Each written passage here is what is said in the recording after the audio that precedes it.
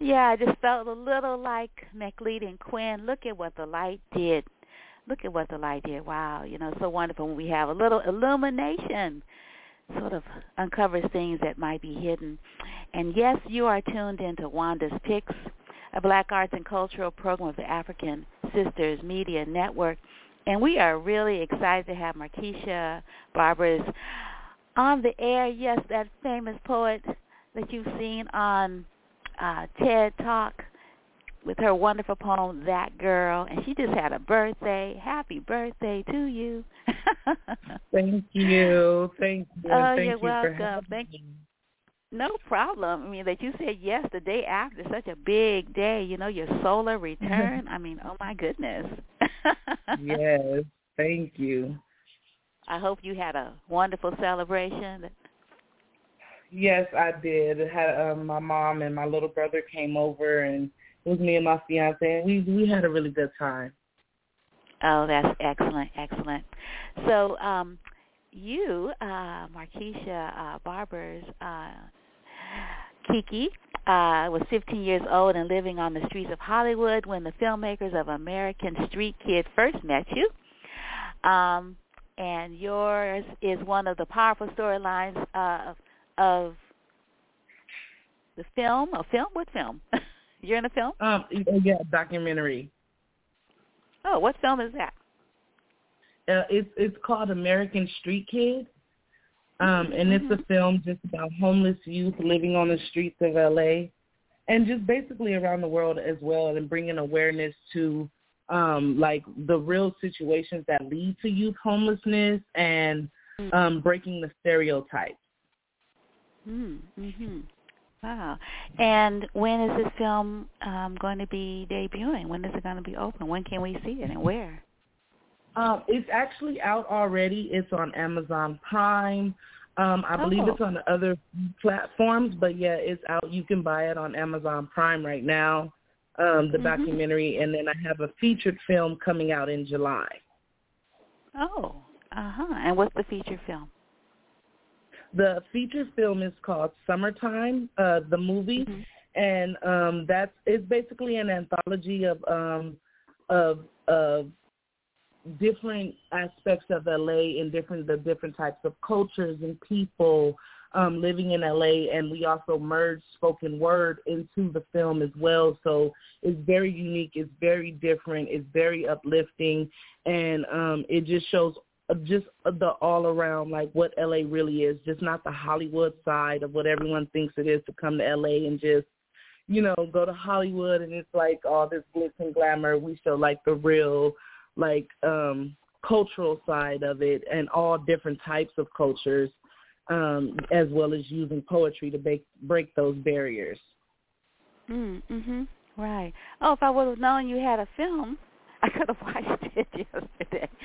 So we'll have to have you on after I see that film as well as Summertime when it debuts, because I was looking at your bio. It says that it's distributed through Good Deed Entertainment. What a nice name, Good Deed Entertainment. And it's coming out this season, spring 2021. So you have to give me a heads up, and so we can let you on again, and maybe we could have a screening, and then you could come on and talk about the work.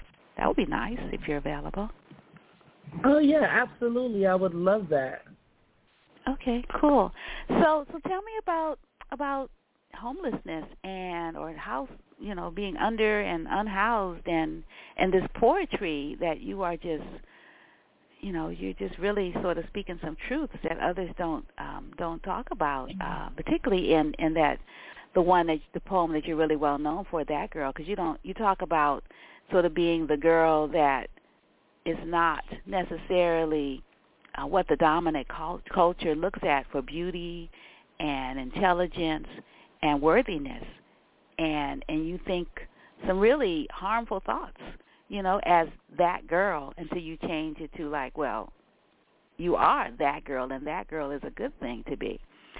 So just talk about your artistry and just sort of share your story with us. Okay, and then maybe you could do the poem, or a few poems. that would be nice. This is National Poetry Month, and you're my first poet since April started, so that'd be super. To, if you want to start with a poem and then tell us something about yourself, and then share another poem. The floor is yours. Okay, awesome. Thank you. Well, I pretty much grew up homeless. To start my story off a little bit, I was homeless for as long as I could remember. I didn't ever wind up getting a steady place until I was around 23 or 24, and I just turned 26 yesterday. So, it's been a long journey, and it was definitely difficult growing up and still having to go to school and do different things and keep my mind focused on just getting to the next day. You know what I mean? Especially with like dealing with kids and dealing with I don't have this and I can't do this, and schools were calling children's services because I'm like trying to eat extra at the school or take food back to my mom, and it was a really difficult period, and I was going through a lot of stuff, and I started writing when I was 9 years old, and I didn't know I was writing poetry. I was just writing down what I was feeling, what I was going through, what was happening to me. And when I was 11, I finally broke a big secret to my mom that I had been holding since I was 9. And when I broke the secret to her, I read her some of my, writings that I had in my journal. And she was like, "So you've been writing poetry this whole time?" And I was like, "Oh, well, I guess so." And that's kind of how, I first got into, actually doing poetry. My mom took me to church to perform it. And that was my lifesaver, because not only writing was good, it was good to get my words out on paper, but when I actually got the chance to get up on stage and perform in front of a crowd and help people with what I went through or what I was going through, and actually get people through their situations, even if it might not be the exact same thing, just to get that little okay, she's been through that and she got through, let me try to make it another day. You know what I mean? And so it just drew me in. I've stuck by performing ever since. I really dove into it when I was 15, when an organization came to my school, and it was a youth poetry organization, but it was only opened up to boys. And so, yeah, I was very distraught at the time. At first I was mad. I was angry. I was like, "Are you kidding me? This is something I had been waiting for since I was a child. And now that there's an opportunity in front of me, I can't do it because of my gender." I was really, really frustrated. But instead of just letting or giving up or whatever, I decided to write a poem, and I gave it to my English teacher, who was the head over that, allowing the students in. And I gave it to him, and I was like, "I don't know what you can do, but I really want to do this poetry class." And when he read the poem, he was like, "Well, I can't let you join the class, but I'll let you perform at the end of the class before all of the boys. I'll let you open up for the boys." And so they did that, and the founder was there to watch the performance. And when she seen me, she decided that, you know what, next year I'm going to bring the class back and I'm going to open it up co-ed.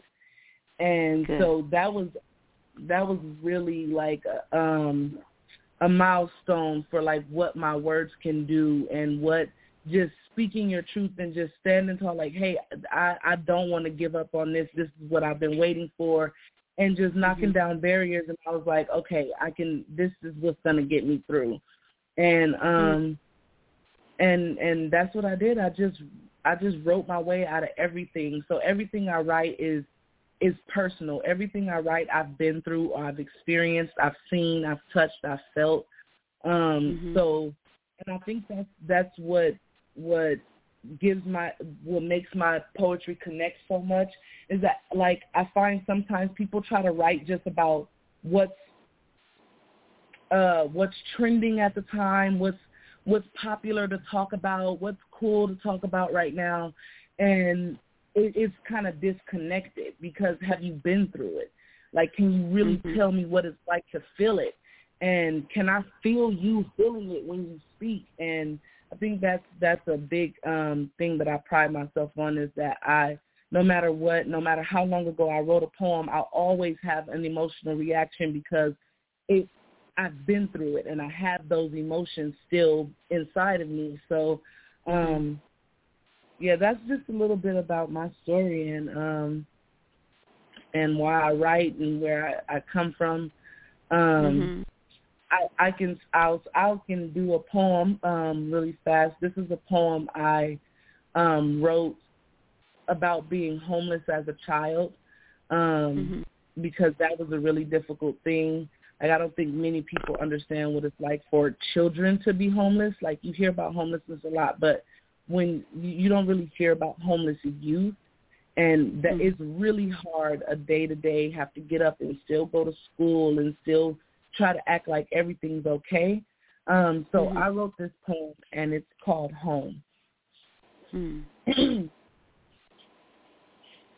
I want to pick one, a real one. I want to strap it to the top of the car, take it home. I want to pull out a box of decorations that's been in our family for generations.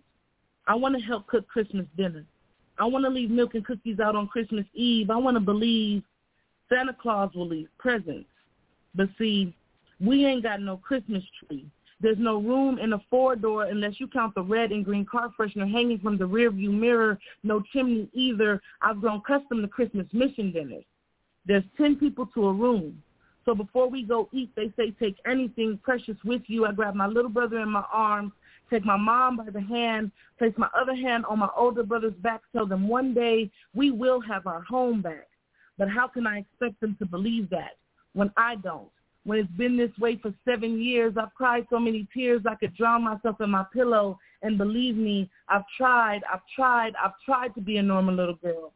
Once, I wrote a letter to Santa Claus, but I guess what I wrote was a normal little girl request that said, Dear Santa, I want to pick one, a real Christmas tree. I want to strap it to the top of the car, take it home. I want to pull out a box of decorations that's been in our family for generations. I want to help cook Christmas dinner. I want to leave milk and cookies out on Christmas Eve. I want to believe. I want to garden. I want to plant seeds and grow things besides stereotypes. I want to celebrate my birthday in my backyard. I want to have a water balloon fight without all the restrictions. I want a friend, not a bunkmate, but a friend. But most of all, I want to be a kid again. Only if you can, Santa, only if you can. But you'll have to give it to me personally because we still ain't got no Christmas tree. Thank you for allowing me to share that. Wow, thank you for sharing that. That was so beautiful. And you're right. We don't hear the voices of the children for whom having this kind of instability is normalized. And I was just wondering why was your family unhoused all of your childhood and into your adult life? I think it was there was a lot of situations that were into play for us losing our first place. I was originally born in Houston, Texas, and I think when my mom moved out here, she may have underestimated the cost of living. It's like LA is really, really expensive, and even with 2 jobs, my mom couldn't put a down payment on a place. We lost our first place because the apartment was condemned. The landlord, there was mold and asbestos in the walls, and it was really bad conditions. And then the landlord had got a grant to fix the place, and she took half the money to go on vacation and fix the place while we were still in there when the other half was supposed to go to move us out.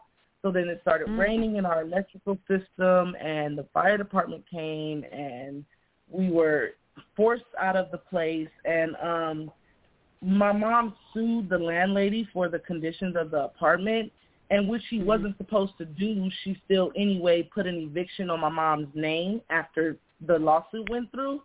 So from that point on, it was really hard for my mom to get another place. Yeah. Yeah. Wow. And it was just situation after situation. My mom was working 2 jobs. She was working at Walgreens and Taco Bell, and she got held up at gunpoint at Walgreens. She asked for a day off for the next day so that she could recover. They told her no, and she was like, well, I'm going to take the day because I need to recover. And they told her if she took the day, then she was fired. And so she still took the day, and they fired her for that. And so it just became so hard, to put a down payment on a place. You need first and last month and this and that, and minimum wage is not really enough to make it. And my mom had 3 kids at the time, and so it just became this like repetitive cycle of like shelters and hotels and cars and parks. And I think as I got older, I tried my best to break the cycle. That's why I am where I am now. But, for a while it was still hard to get out of that cycle, that mentality of the rut we were stuck in the whole while I was a child. Oh my goodness! So how did you all stay safe? We stayed together. It was me, my mom, my older brother, and my younger brother. So, things were definitely dangerous. I've been attacked. I've been snatched in a car. I've been chased by, especially when we were living on Skid Row in the Union Rescue Mission. I was chased by like some crazy guy into a liquor store, and when the liquor store owner called the police for me, I was 15 at the time, and the police literally told me, well, you might as well not even make a report because we're probably not going to find him anyway. So it was definitely like hard to stay safe, but we did our best to just like stick together, don't like roam, especially because my mom was the only adult at the time. Right. Yeah. So where are you in the family? Middle child, younger child? Yes, I'm the middle. I'm the middle. I have a younger brother and I have an older brother. Yeah. So how is everyone now? Is your family housed, your mom and your everyone else, your siblings? Yes. My little brother still stays with my mom, and my older brother is married, and he's in Ohio. Okay. Oh, good. So there's a happy ending. Yes, definitely. It was definitely a tough road, but I feel like we all went through what we went through for a reason, and now those reasons are showing themselves, which I'm really happy about. Okay, so what are some of the reasons that you experienced such hardship? I feel like I experienced what I experienced literally to help others. I've experienced going to a show and performing and getting off stage, and there was a girl who came up to me and was like, I literally was about to go home and kill myself today, and thanks to you, I'm not. And it just gave me a sense of duty. Like, if that's what my words can do, if that's what I've been through can do for other people, then it's my duty to do that. You know what I mean? So that's why I just continue to do what I do. I feel like if I would have never went through anything, I would have nothing to say. And maybe that girl that day wouldn't be here. So I just feel like all of my struggles were so that I can have a inside perspective of what it's like to go through these, not even just what I went through, just to go through things that traumatize you, that stick with you for a lifetime that some people feel like they can't get over. Just to even go through anything of that nature, I feel like it gives me a connection to people, and to be able to uplift people and let them know, like, you can be at the bottom of the barrel. You can be as low can go and still recover and still come back strong. So that's why I believe I went through what I went through. Mm-hmm. Yeah, there are a lot of homeless families, and Skid Row in Los Angeles is well known for being sort of a habitat for a lot of families that are under and unhoused, and there are a lot of services there too. I saw a film as a part of a film festival, media responsibility. Shauna Curry, it was her film festival, and I don't know if you know her. She's in Southern California. She had a Mother's Day radio show for a long time, and she's a professor and just doing some really great media work. And I definitely want to connect you with her, because I hear you have some time now. Yeah, where you might be able to look at some other ventures. But I wanted to ask you, particularly with this, pandemic, and a lot of people having real struggles with housing security, because not having economic security, because a lot of people have lost their jobs, or their jobs are really unstable, or the business has closed because there was no foot traffic, because we have these different ways of being safe, and having these different ways that we could congregate or not. And even with, the large number of people being vaccinated, we still have a pandemic, and certain people being hit differently, depending on, race and class, and even gender, because mothers with children are, in the numbers of people that are under and unhoused, the numbers are really high. Mothers with children are really high in the numbers around poverty. So I'm wondering, maybe you could do another poem, but also I just wanted to know sort of what would you say to a child, because now children are going to school online, and I don't know how you go to school online if you're living in a tent, or you know, a hotel, or some church. I don't know. I mean, and also how are people being housed in a pandemic? Like, how do you do that safely? Right. So what your question is, what would I say to a child right now who's homeless? Mm-hmm. Yeah. It has, like maybe they have a roof over their heads, but they know it's not a permanent roof. Like what would you say to that child to give them something so they can keep going? I would let them know that they are not their situation. Their situation does not define them or what they're capable of. Especially, you're a child. You're not meant to take care of anybody. You're not even actually meant to take care of yourself. You're supposed to be taken care of. So just know that the situation that you're in is not it does not factor into what you're capable of. You're capable of so much more than what's put in front of you. And to always remember that, and always to strive for more. If you don't like what's going on right now, get out of that cycle and find something that you love to do. Because if you find something you love to do, you'll never work a day in your life. You know what I'm saying? Because you love doing it. And once you find something that you love to do, trust me, you'll find a way to start profiting off of it. So just find something that you love to do. Even if you're not making money off of it right now, just do it. If you draw till your heart falls out. If you sing all day and all night and everywhere.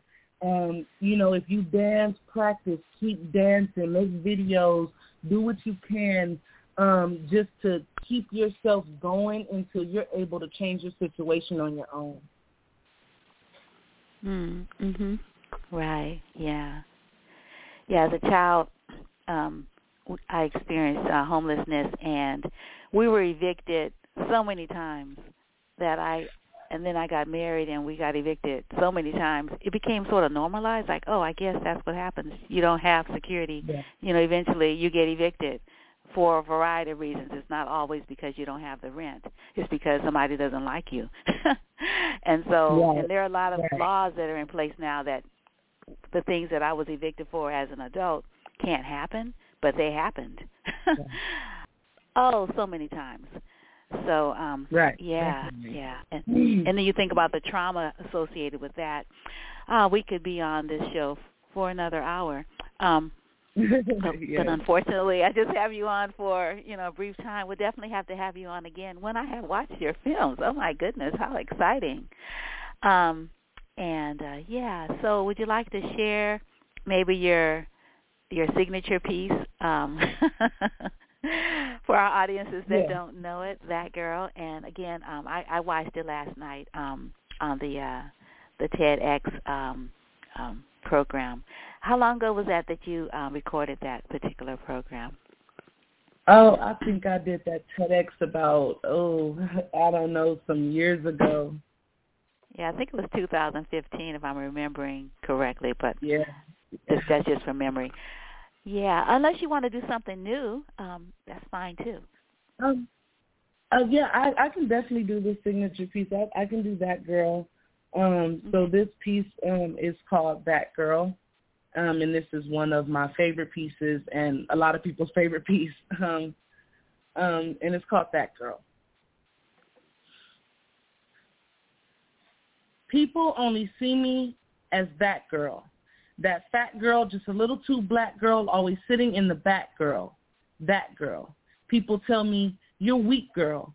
No one wants to hear you speak, girl. Look at me. I'm not at your feet, girl. Stop crying, girl. It's not like you're dying, girl.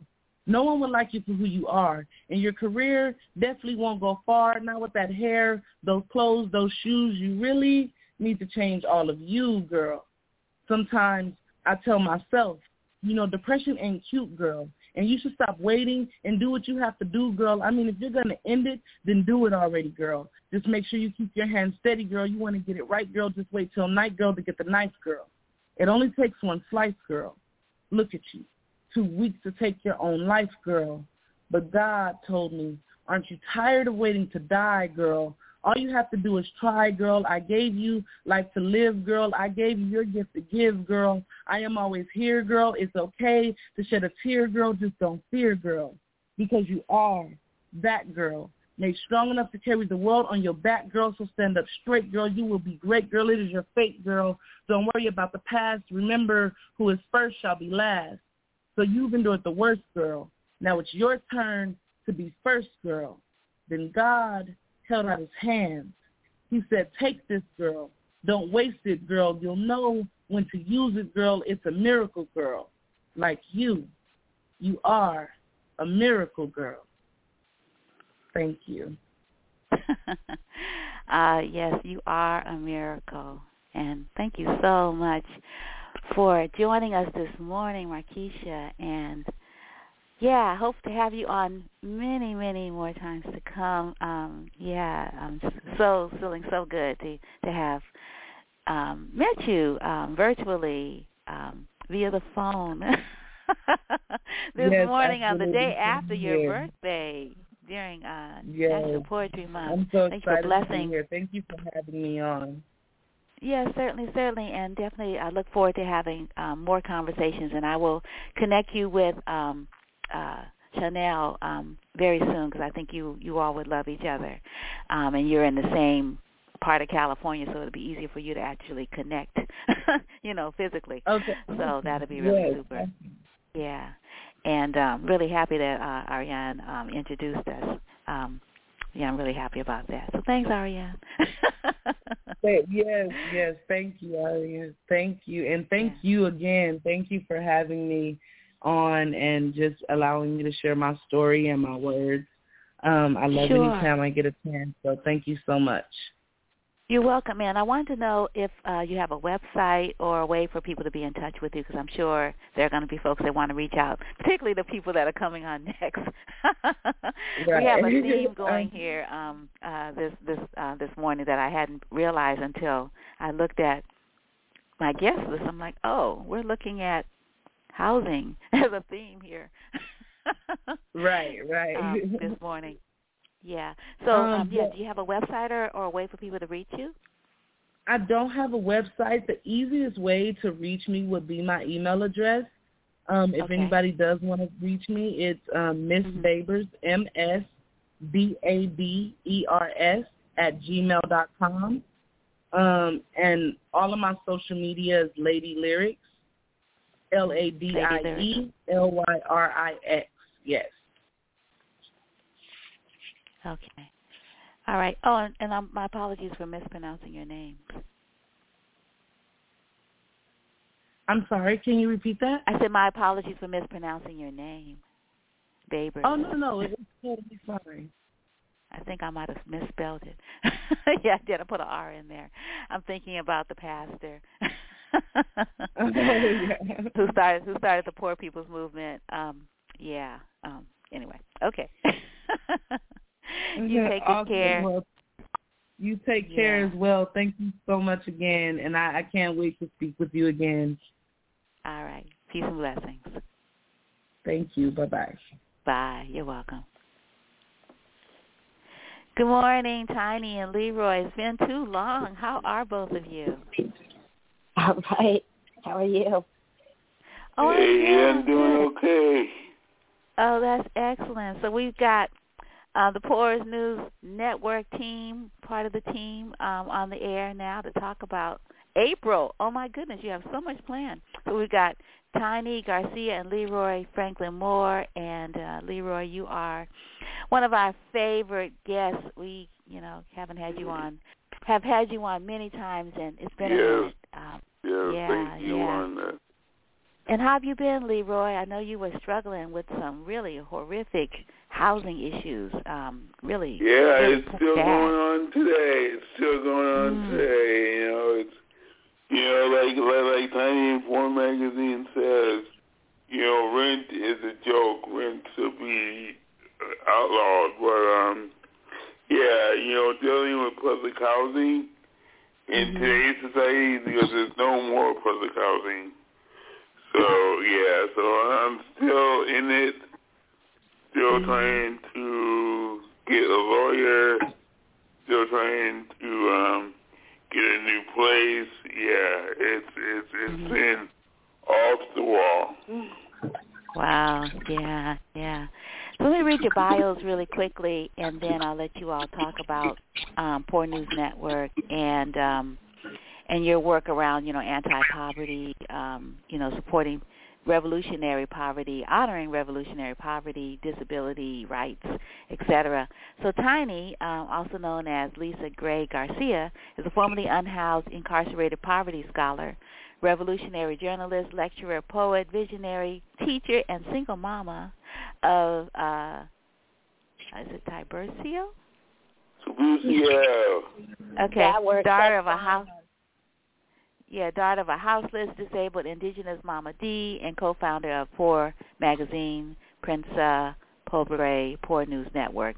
She is also the author of Criminal Poverty, Growing Up Homeless in America, co-editor of A Decolonizer's Guide to a Humble Revolution, Born and Raised in Frisco in Poverty, Scholarship, Poor People Theory, Arts, Words, and Tears Across Mama Earth, A People's Text, which was just released in 2019. In 2011, she co-launched the Homefulness Project, beautiful title, beautiful project, a landless people's self-determined land liberation movement in the Ohlone Lisjan. How do you pronounce that? Ohlone. How do you pronounce the rest of that? Lisjan. That's right. Okay. Ohlone Hatuan territory known as Deep East Oakland, and co-founded the Liberation School for Children, Decolonize. Leroy Franklin Moore, Jr. is the founder of the Crip Hop Nation, Since the 1990s, Leroy has been a key member of Poor magazine, starting with the column Illin' and Chillin', and then as a founding member of the magazine school, the Homefulness and Decolonize Academy. Moore is one of the founding members of the National Black Disability and an activist around police brutality against people with disabilities. Leroy has started and helped start organizations, including Disability Advocates of Minorities Organization. I think that's when I met you, Leroy, which was a long time ago. Sins Invalid and Crip Hop Nation. His cultural work includes a film documentary, Where is Hope? Police Brutality Against People with Disabilities, spoken word CDs, poetry books, and a children's book, Black Disabled Art History 101, which is awesome, published by Hochul. How do you pronounce it? Yeah. Okay, Justice Press. His graphic novel, Crip Hop graphic novel, Issue 1, Brown Disabled Young Woman Superhero, Brings Disability Justice to Hip Hop, was published in 2019. That's a new one. And in 2020, under Poor Press, Moore has traveled internationally, networking with other disabled activists and artists. All righty now. So tell us about the tree planting and all these other wonderful activities you have. Some of them are in person, some of them are online. Yeah. And also, about your organization and what you all do, because you do a lot. Well, maybe I'll just say really quick, and then Leroy, you could say Homefulness. But Poor Magazine is a poor people-led, indigenous people-led movement. We don't even call ourselves an organization, just because, as poor and houseless, and criminalized people on this occupied land, I think it's really important for us to unprofitize or deprofitize poverty. That it's become a product, just like, in some ways, all activism at this point, because we live in a capitalist system. I like to mess with the colonial words. It's very important. The movement and the work that we do is more aligned with landless people's movements across Mama Earth, like the Shack Dwellers Union in South Africa, our comrades Abaze Mojodolo and the Zapatistas in Chiapas. These are comrades for us in the sense that we're really trying to not, create jobs and create products and really just make sure our voices are heard, no more about us without us, that our cultural work is seen, and that our theory, which we call poverty scholarship, and Ibaye to my mama D, for without whom there'd be no me, who with me launched that original theory, which means for poor people, that's our life, and that book for us is medicine, and we share it with everybody. And, if we can't afford to buy it, it's for free. All of our stuff is on poorpress.net. But really, again, sharing the medicine so that together all of us can move toward liberation. And that's kind of the short version of Poor Magazine. Homefulness is Leroy? Yeah, Homefulness is the answer to homelessness. The Poor Magazine went through a lot of process in the 90s. We went through, nonprofit grants after grants. We went through the city budget. And we came up with, we have the answers in ourselves.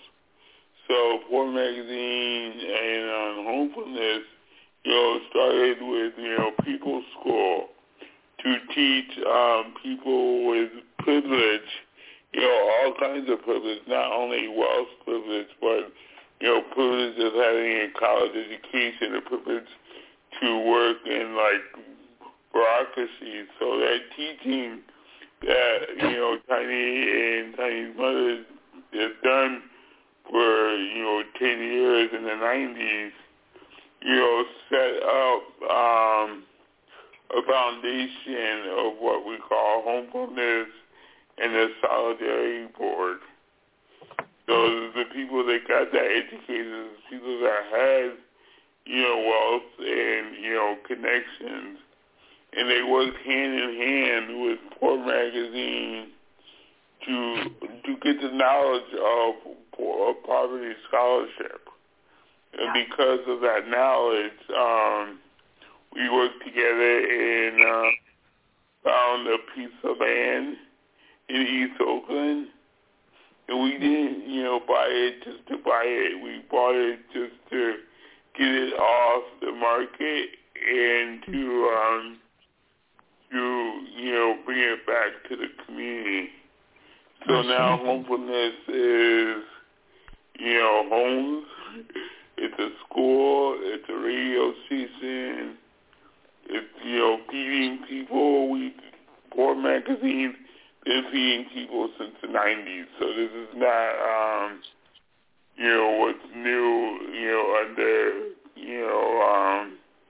COVID. No, we've been doing this since the 90s. So Homefulness is a lot, but it's really, the teaching of poverty scholarship and linking hands with people that have wealth and people that have educational privilege to really work hand in hand with poverty scholars.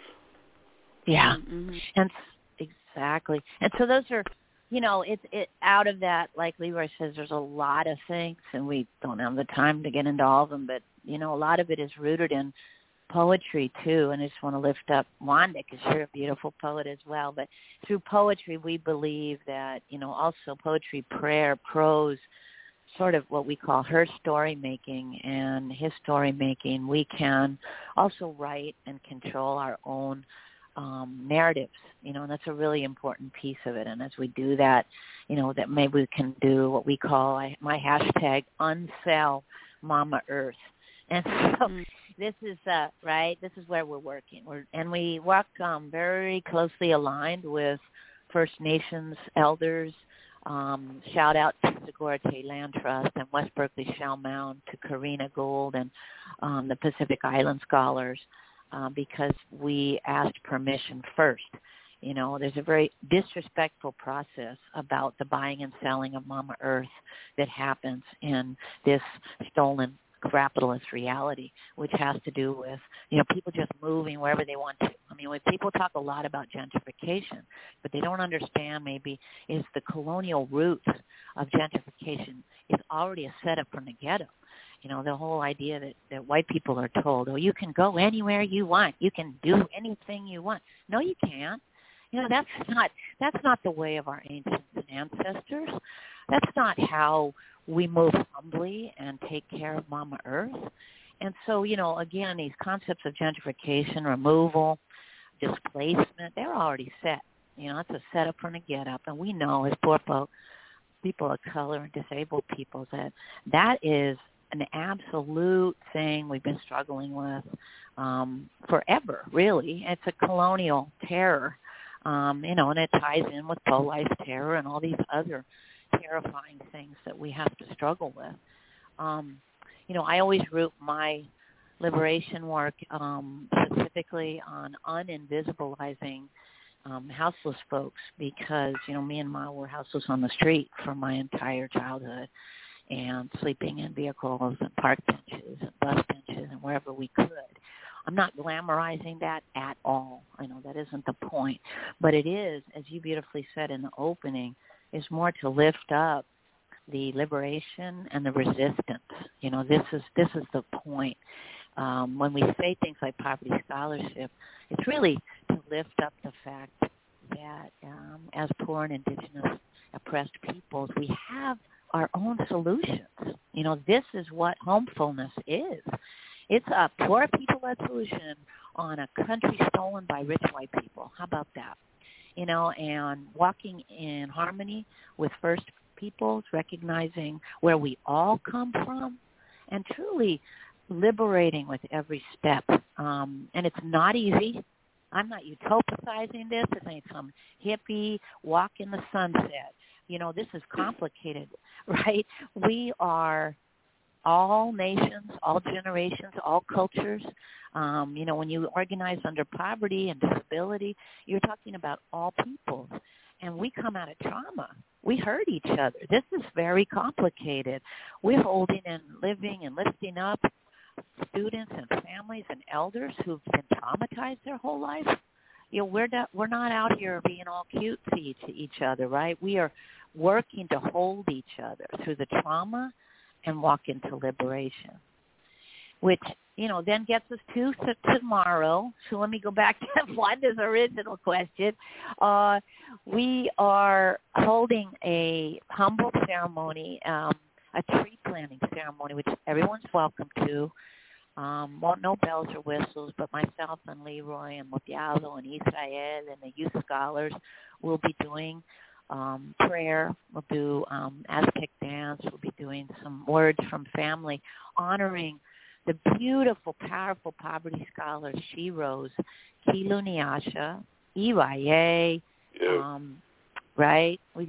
She was one of the mentors of magazine, someone my mom looked up to, and myself, you know, and Leroy, and really loved for and me too. Beautiful woman. Yes, right? Yes. So I feel there's a funny story, Wanda, that you would appreciate. We went to her ceremony. I know you were there, and anyway. No, I wasn't. I was out of town. Oh, so tell me about it. Okay. I'm just assuming you were, but that's okay. You were there in spirit. Oh, yes. Well, anyway, right. So me and Leroy went. It was beautiful. And then I somehow lost the program, the beautiful program that was made. And then I was creating the altar, you know, that we have. We have a beautiful altar of all of our ancestors of poverty and racism and disability, et cetera, out here at Homefulness. But anyway, I couldn't find the picture. And the next day, with absolutely nobody helping or anybody involved, any humans on this side of the journey involved, her picture turns up. And I was like, what? And it wasn't even a picture that I owned. So I'm like, okay, Kiilu, I'm sorry. I didn't mean to lose it, but, you know, we got you right there. Anyway, let's just say her spirit is fierce on every side of the spirit journey. So we're honoring her with, it's her Angel-versary on April 10th. So we're honoring her tomorrow with this tree and the ancestor forest that we have at Homefulness, along with Barbra Brust from Consider the Homeless, another poverty scholar, Shero, who literally had gone through her own trauma with criminalization and poverty, and then spent the rest of her life helping houseless folk in Berkeley. In any way she could, you know, a powerful grassroots movement. And then lastly, Gerry Ambrose, a humble poverty scholar who, like so many, worked her entire life as a domestic worker for wealth hoarders in San Francisco, only to be gentrified out of Frisco and end up houseless in Sacramento. And sadly, we know that happens all the time. And that killed her and her family, to be real, because gentrification and eviction kills, nothing less. So we're honoring all three of these powerful ladies tomorrow at 1 o'clock at 8032 Black Arthur in Deep East Occupied Eugene, a.k.a. Deep East Oakland. And everybody's invited. And then, on April 24th, we're doing another event on an HP at 3rd and Kiilu, which everyone is invited. It's called Speak Up, Lift Up, Heal Up, and it's really about addressing this onslaught, because we know it's not new. It's kind of just gotten worse, of anti-Asian, anti-Black, and anti-poor people violence. Again, these are linked, right? A lot of the Asian folks who have been recently attacked are also poor people. They're poverty scholars, they're sex workers, they're bottle collectors and recyclers, right? And we also know that there's also all kinds of anti-Black violence and anti-poor people violence, right? So connecting these dots, really, and trying to hold a speak up and heal up. There'll be prayer and ceremony, and everybody's invited, and an open mic. And then lastly, we have a thing on Zoom. We always be doing the Zoom. Leroy's a Zoom beast, and he's always on Zoom. We'll be doing a Zoom thing on April 28th with UC Berkeley Multicultural Center at 3 p.m. and it's called Degentrifying Academia, from Philly to San Francisco, from Uchin to Lenape, because we know that these large institutions of so-called academia, I affectionately call them AKK-demia because we know a lot of their roots are in eugenics, continue to remove our communities. And currently there's a specific attack on a 112-unit building in Berkeley that is facing eviction because UC Berkeley wants to create another dorm as well as People's Park, which is a constant battle. So those are the April. Right. And we love you, Wanda, for letting us say all that. And yes, there we at. Yeah, why don't you give the website where people who weren't writing fast enough can go and see the calendar for April, because you have like 4 things happening, and they're all really powerful, and you know, people don't want to miss any of them. Right. So, and I think I missed April 20th, so I just want to say really quickly, because that's really important, is it relates back to what Leroy started with, right? But we know that RAD and No Hope 6 is actually stealing all of our public housing all across Turtle Island. Yeah, and I don't know if Leroy wants to add anything to that. Yeah, I just want to say, RAD, and the thing is that was the only policy Donald Trump liked, you know, coming out of Obama. So that says a lot. And you know, public housing has been attacked from both parties for decades, and that's why it's so hard for myself right now in this situation to move. I've been trying to get out of my place for the last year, dealing with bed bugs, dealing with rude landlords, dealing with 2-day notices on my door when I come back from lecturing. So, yeah, so RAD is a really, you know, they disguise it as something that's good. So a lot of activists think that RAD is good. So when Poor Magazine and the San Francisco Bayview newspaper attacked RAD, you know, back in the, late 90s, I think, 90, you know, a lot of people came after us and like, RAD is good, until they found themselves with no apartment to go to. Because what happens is they fix up the apartment and they say, oh yeah, sure, you'll come back after it's fixed. And after it's fixed, it goes on the market as market rate housing. So yeah, so it's really bad. And every housing secretary from Obama to Donald Trump and to Biden don't want to touch RAD. Exactly. So just just really quickly to go back, you had asked the website. Sadly, there's 2 places, so people can go to Poor Magazine on Facebook, and you can get all the events there, or you can email. We're having a website problem right now because us poor people have a broken website. Yeah, but you can email poormag@gmail.com. Again, poormag@gmail.com, or you can also follow us on Instagram, and we also have them all there too. And I really appreciate that listeners might, any ways that you can support us, we appreciate. But the April 20th event that I didn't say again, that deals with the fact that all of our public housing is under attack right now, and they're giving notices out to people to move. So it's that immediate. It's been happening since 2013. Shouts out to the San Francisco Bayview, because Poor Magazine and the Bayview were the only ones who put this story out in the beginning. I was, kind of sequestered into a secret meeting, And we could not get that story out except for our warriors at the Bayview who put that. So we appreciate all of them, right? Love to Mary and Willie and everybody. But it's happening now, right? It's fully rolling out. And they think they're going to do it quiet as kept. And the only way to fight that is to launch a tenants union. That's how North Carolina fought it. And so we're trying to help folks do the same thing here. And what's so bad that I found out in that time knew all along that there's no housing lawyers. Yep. Like I think every time they get a lawyer to take my case, and everybody's like, no. Yep. So it tells you that the lawyers are sometimes in the pocket of the housing developers.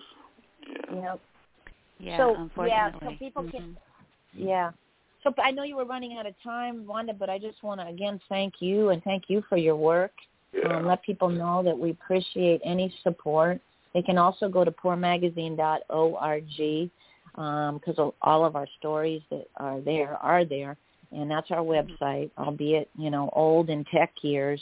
We're going to get it revamped. But we appreciate all support and all love and all liberation. Yes, certainly. Well, my next guests are not in the studio yet, so we got like 2 minutes. So, Leroy, Tiny, you got a poem for us? This is, after all, National Poetry. Oh, yes, I have one. Always. Go for it. I'm waiting to do this one. It's called Sleeping in the Bathroom, which I've been doing. Sleeping in the bathroom. Wow. Yes. I didn't want to write the song. It's just not right. It's so wrong. My bed has bed bugs. Sleeping in the bathroom, I need a hug. The city says it's getting better as bed bugs make a ladder to get to my pillow, eye to eye as I kill it. I have no sorrow. I'll be sleeping in the bathroom tomorrow, scratching the edge over and over. The city says it's getting better as they form a ladder trying to suck my blood. I didn't want to write the song. It's just not right. It's so wrong. My bed has bed bugs. Sleeping in the bathroom, I need a hug. At night, my bed, they flood. Wake up in the morning, and they are gone. I'm itching all day. This is so wrong. Another night in the bathroom with a fat bong. Gotta get high, 'cause I can't believe this is my life. As the Coop song plays over and over. Have you tried sleeping in the bathtub? My skin, I'm trying to rub to smooth my bones as it hits fiberglass. Relief, finally, not scratching my ass. I didn't want to write this song. It's just not right. It's so wrong. My bed has bed bugs.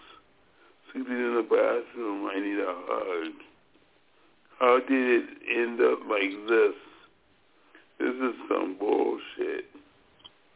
From the bedroom to the living room, now I'm sleeping in the bathroom. Thank you, Wanda. I love that.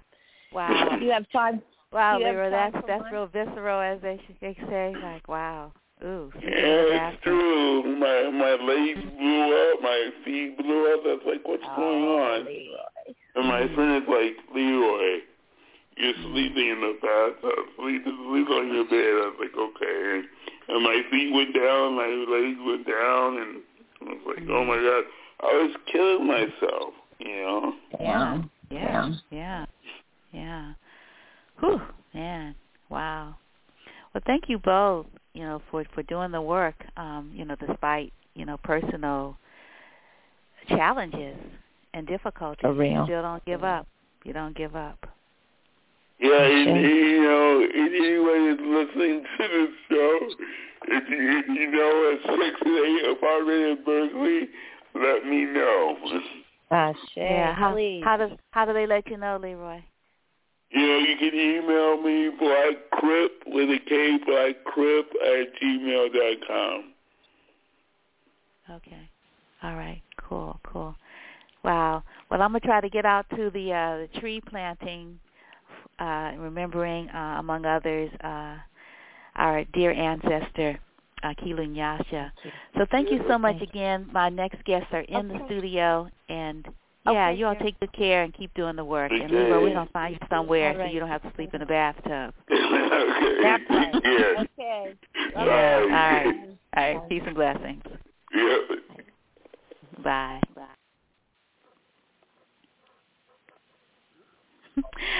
Good morning. How are you?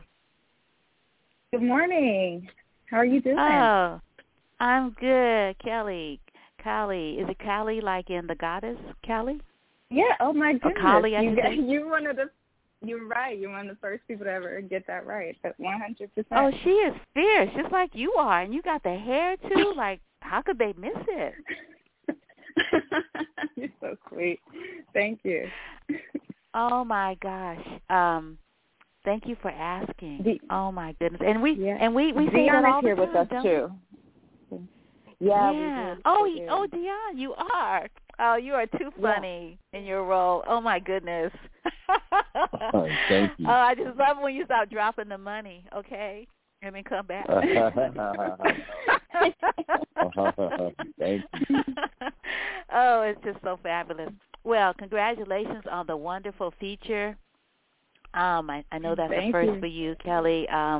Really wonderful how you pulled all your folks together and produced such a wonderfully, oh my goodness, people are going to want to watch this over and over again because it just really tugs at your heart. And it's so beautiful. Oh, the cinematography is just such a gorgeous film, and all those poses on the skates. I mean, you are skating. And like, wow, how's she doing this all day? The character. I mean, she's in really good shape. It was like 10 hours a day. Yeah, there was a lot of skating for this movie, for real. Mm-hmm. Well, let me read your bios, the short version, so you can tell us about how this project came to be, and your debut at San Francisco International Film Festival on Friday. It's going to start streaming. It's like Yeah. Congratulations. So thank you. Yeah. So you are a native of Los Angeles and Howard University and USC School of Cinematic Arts alumna. You've directed and written and produced award-winning films in Belize, Haiti or Haiti, China, and locally in the United States of America. Right out of Howard University, you received the opportunity to work at National Geographic Television and Film, where you gained TV experience that led you to become the only woman selected to direct the first Creole dramatic TV series in the country of Belize, No Mata War. Did I pronounce it correctly? Yeah. Okay. No Matter What? Yeah, exactly. Oh, No Matter What. Sorry. That was important. You good? I'm thinking War on Poverty this morning. Sorry. Oh, yeah.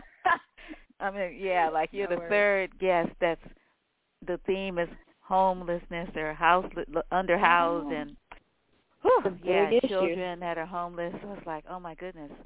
Yeah, and I hadn't even known it was the theme until now. And you later won the Paul Robeson Award for your work.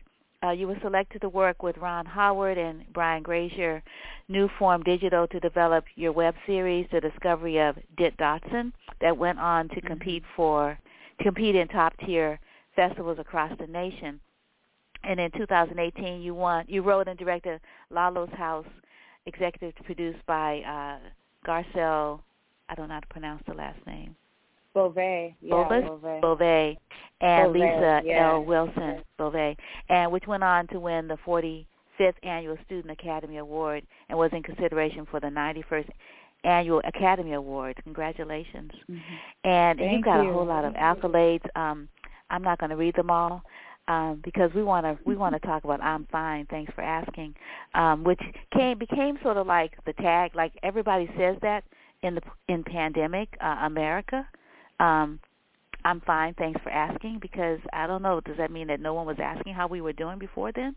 I'm not sure, but it sort of really rings true, like, because I say it so much when people who I don't know ask me how I'm doing. I'm fine, I mean, because I don't think they really want to know how I'm doing, so I say, I'm fine, thanks for asking. And it's a common answer, yeah, because they don't have time to really hear you. Like, do they?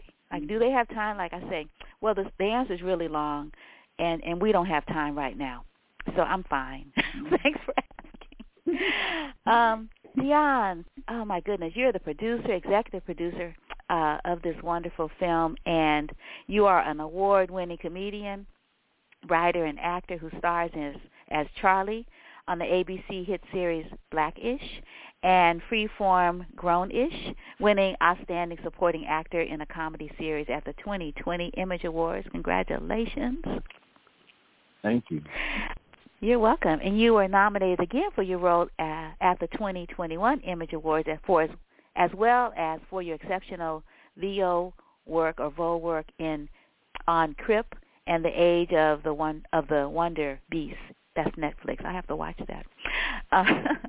In film, you appeared in the Whitney Cummings directed feature, The Female Brain, opposite Sofia Vergara, and in the multi-part Barbershop. You were a standout in the Friendsgiving and Holiday Rush. In stand-up, your latest one-hour Netflix special, Cold Hearted, which is kind of cool, COLE, a play on your name. That's nice. After the success of your performance in the stand-ups, your previous one-hour special, DEON Cole's Cold-Blooded seminar, you got the right name. I mean, did you fix this up with, like, the folks that allowed you to choose your parents so that you could, so that, like, they knew what you wanted to do with your life, so it's like, we need to put him with this family so he can have the right name so he can, like, play on it for the rest of his life when he becomes a professional. Is that what you did? Is that how you looked it up? You are. When you think about it? Yeah. No, that's not it. And currently, you are also the face of New Old Spice campaign. My father used Old Spice. I think a lot of black men use Old Spice, don't they? Yeah. So let's talk about the film. So, Kelly, why don't you talk about sort of how it came, sort of the genesis of it, and how you grabbed DEON, to be a part of this and to be a producer. Producer means that you are kicking in money. That's important. Executive producer at that. Yeah. Lots of money. So DEON and I are writing partners and producing partners now, but so we've already been working together on other projects, and when the pandemic hit, it kind of slowed things down. And then as time went on, like the summer came around, and I just woke up with this pressing feeling and need to create something. And so I automatically included, DEON, a writing partner. But I went to my girls from USC, my co-director, Angelique Molina, and then our other co-producer, Roma Kong. I went to them first to discuss, like, how we could make a movie during this time. And at first I went to them and I said, let's just make something. Let's make a short. And they were like, yeah, we could do that, because I had my stimulus check at the time, and I was like, maybe we could just use my money and just do something. And then after I hung up, I called them right back, and I was like, man, look, we're masters of doing shorts. We know how to do shorts. Let's try to make a feature. So it all started with the stimulus check, but yeah, when DEON and Capella, whom our other producer, came on board, they're the ones who really kept the train going to be able to complete a film like this. And you know, Deon's been majorly supportive. Like, I know initially, like, this is like some scrappy little street project in my mind. It's like, I told everybody, I said, look, you know, if it doesn't turn out good, we can just cut it into a short and act like that's what we meant to do. And then it just ended up turning out great. And but like, for Deon to come on really meant a lot to me because, you know, he's done so much. He has so many accolades. He's worked on major multi-million-dollar feature films. And so I wasn't sure, even though we're partners, like, I wasn't sure if he wanted to rock with something so small. He was like, are you kidding me? He's like, this is where I'm from. This is what I do. I do grassroots. And then he just, like, jumped right on and just kept this train going. So that's how it all began. I do grassroots. Oh, what a nice tagline. I do grassroots. We got to, like, hashtag that. So, Deon, talk about, you know, this is your writing partner. How does that happen? Writing partners, that's great. We were doing a movie in New York. We were just sitting down between takes one day and just talking about visions, and her vision and my vision were kind of the same, and so we just thought maybe we should collab on some things. Ideas she had, ideas I had, and we sat down and, you know, us working together became effortless, like nobody ever really wrote with before, and we began banging out different projects. Yeah. And it just went like that. Can you tell us about some of the projects you all worked on prior to this one? We worked on this. We also worked on another script that we have with a company that's kind of doing that thing right now, and you know, we got like other scripts that we still writing on right now too as well. So we got a lot of things, man, right now. There's stuff in the works, Wanda. We're just not allowed to talk about it yet. That's the way it sounded. Tactful. No, I understand. We can't talk about it now. You don't have to be tactful. I understand. Those of us that are in this asking people questions business knows that all questions don't get answered for a variety of reasons. So that's no problem. So let's talk more about I'm Fine. The cinematography is phenomenal. It's so beautiful, and I just love it that you were already skating all over the place, Kelly.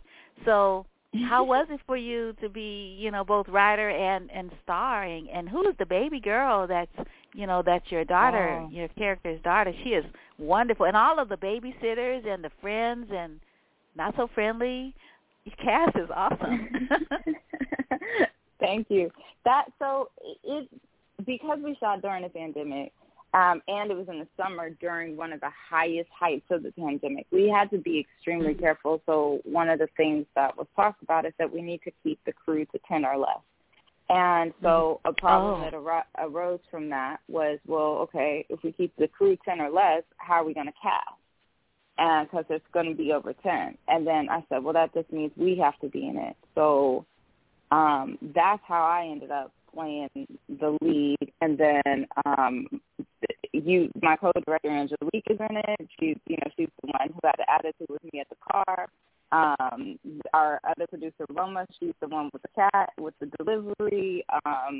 We every crew member was in this movie. And I mean, it was obviously nerve-wracking for them because most of them hadn't been, but they all did a very good job. And then we, once we filled all those roles, and we needed an actor, a few like actors that we did bring in because we ran out of people, So this was I'm telling you, from the earth, grassroots type of project. We just got it done by any means necessary. And then Deon came in and blessed us with his scene. the key of truth, because when he looked at the outline, when I showed him the outline of what we put together, me, Angela, and Roma, he was like, so you mean to tell me this girl skating around town in biker shorts all day and nobody's tried to holler at her? So we're like, yo, that's so real. Like, DEON brought in, like, the female perspective for the story. And he introduced this character, which we were able to weave into Brooklyn's character, which ended up just being fabulous. So it just worked. Mm-hmm. Yes, it does. It works very well. Mm-hmm. That's a pretty car. Where did you get that car, DEON? And Brooklyn actually works for me. So she wasn't even an actress. Oh, that's right. Yes, which is another great component to it, is that she really killed the movie, and she never really even acted before. It was all friends. Oh, to bring back Wesley, the little girl. Wesley is a friend of our family, so they used to joke around when she was real little that she looked more like my daughter than their daughter. And so when we needed a little girl, Wesley was a great pick, you know, and she's just phenomenal. She was like having another adult on set. Like, she was bringing ideas. She had great questions. Whenever it was a Wesley day, I was relaxed because I knew the girl was going to know her lines and everything was just going to be smooth because she was honest. Phenomenal. Yeah, she does look like your daughter. Yeah. I love the dream scenes. That is awesome. The one, the one where you're drowning. Oh my goodness. I had to no, it's not that deep. She fell in a puddle, but she's drowning. Yeah. It's that we knew we wanted to have a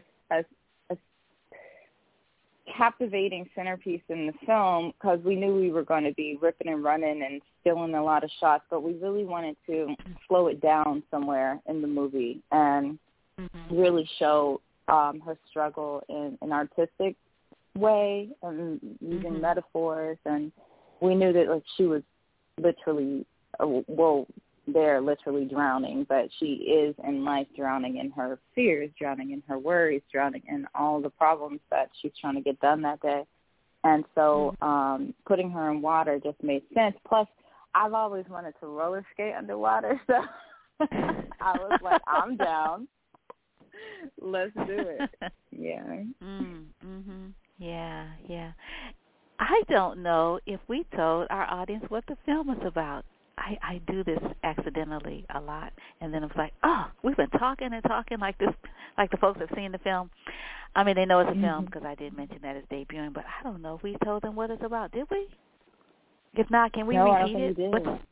Okay, yeah. Can you tell us? Can you all both tell us what the film is about? Because then I won't give away anything. Because I'm reading all these production notes and I saw the film. Yeah, no problem. It's a story about a mother who is trying to protect the innocence of her daughter by pretending that they are only camping while she is secretly trying to get them off the streets into an apartment.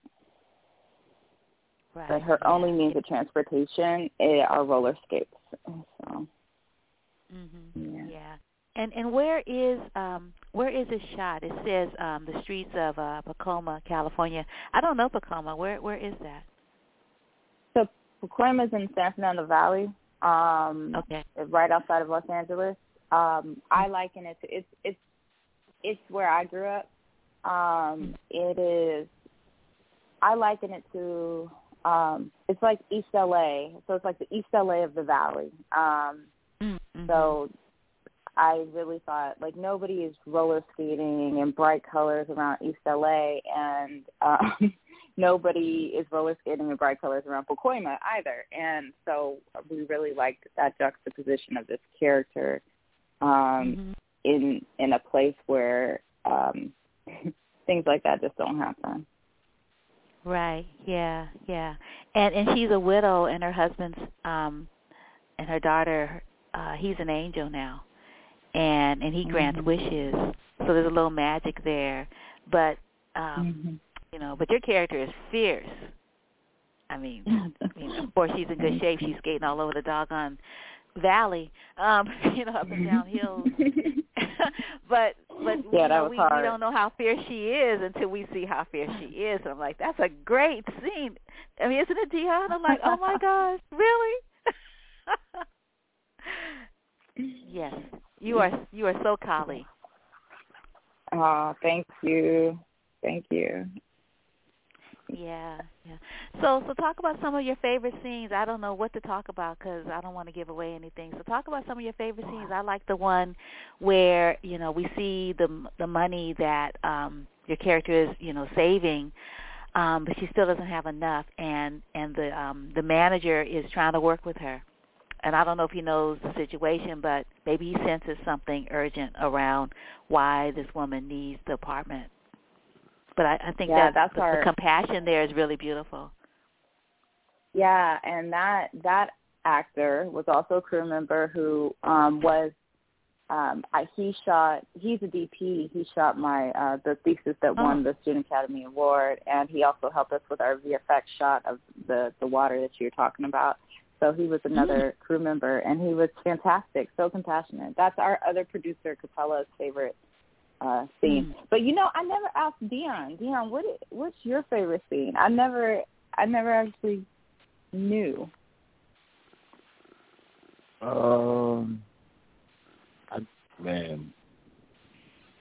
Gotta like one in order to like the other. So what are your two? The whole movie, man, just everything. I like it. I like everything for different reasons, man. What are some of the reasons why you like everything?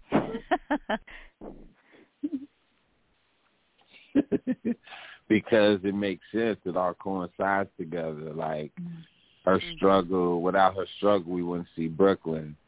Without the kid, we wouldn't have struggle without the kid, and everything just plays into the other thing. It's like puzzle pieces, and so I like it all.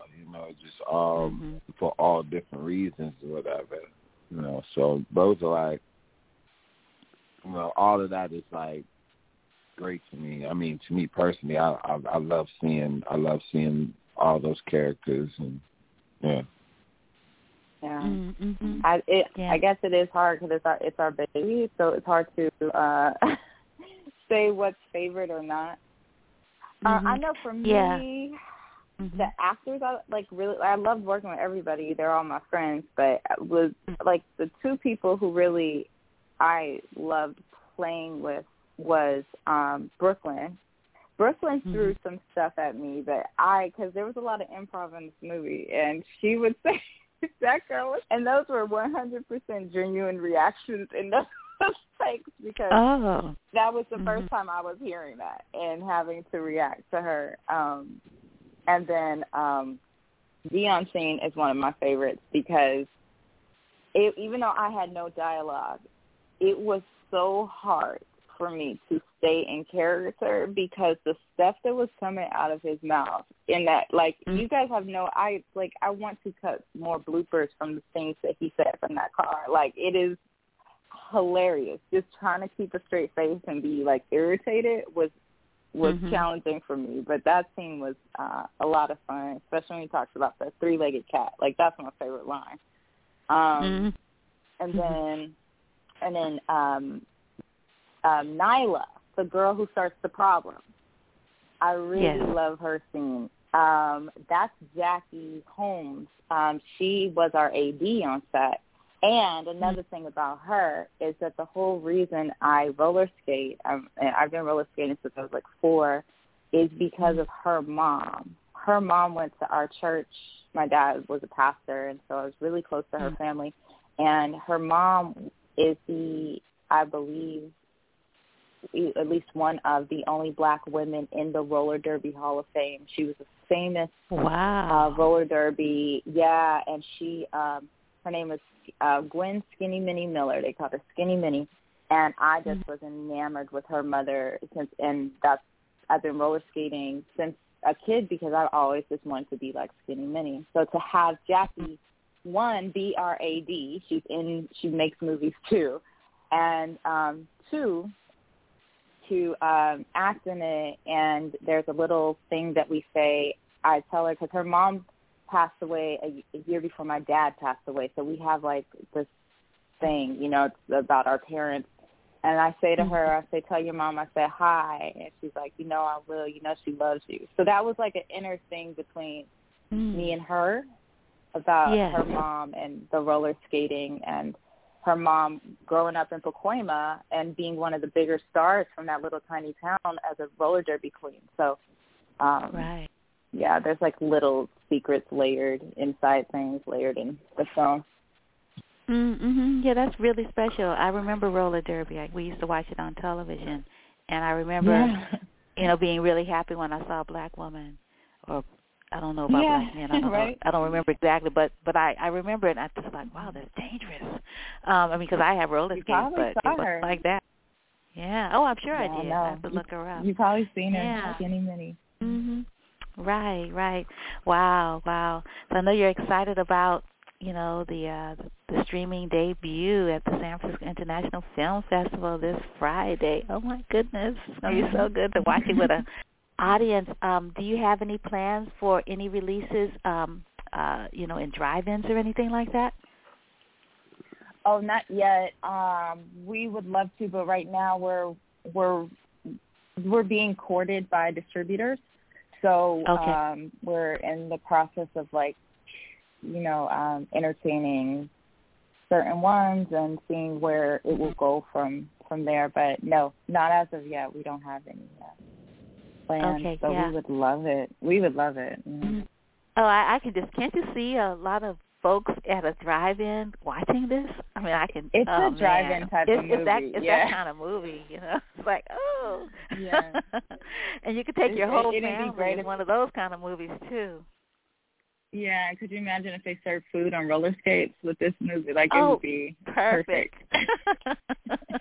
Perfect, yeah. Could you give the website for the film so people can go and, you know, watch a teaser? Yeah, certainly. The website has the trailer on the main page, and it's I'm Fine, Thanks for Asking. .com. So it's IMFINETHANKSFORASKING. I'm Fine, Thanks for Asking. .com. No apostrophe on the I'm. People put, for some reason, they put an apostrophe. So it's just I am. Right. And if they want to follow us on Instagram, it's at Thanks for Asking Movie, and we keep that up to date so people know like where they can watch the film and all of that too. Oh, excellent. And last, because my other guest isn't here yet, I was wondering, could you tell us like who the bad guys are? Well, they're not bad, all bad. They're good too. The barber, and I guess he, you know, the late husband's good friend who introduced his friend to the protagonist. Are they members of crew too, and who are they? They're great. I really like the barber. He's a real good guy. Yeah. So those were actually 3 additional actors. So Lamar Usher, who was in the barber's chair, the one who didn't want to get his hair cut. School of Dramatic Arts. So a lot of us from USC Cinema meet a lot of the actors, and we all work together. So he was just a friend that we all knew and brought him in. And then Stephen Ira Scipio is an actor on SWAT. I've been a friend for years. I've known him for decades. So that's the barber. That's who you're talking about. So he's an actor as well. And then there's Andrew Galvin, who plays the friend of Sam. And he is also from the USC School of Dramatic Arts.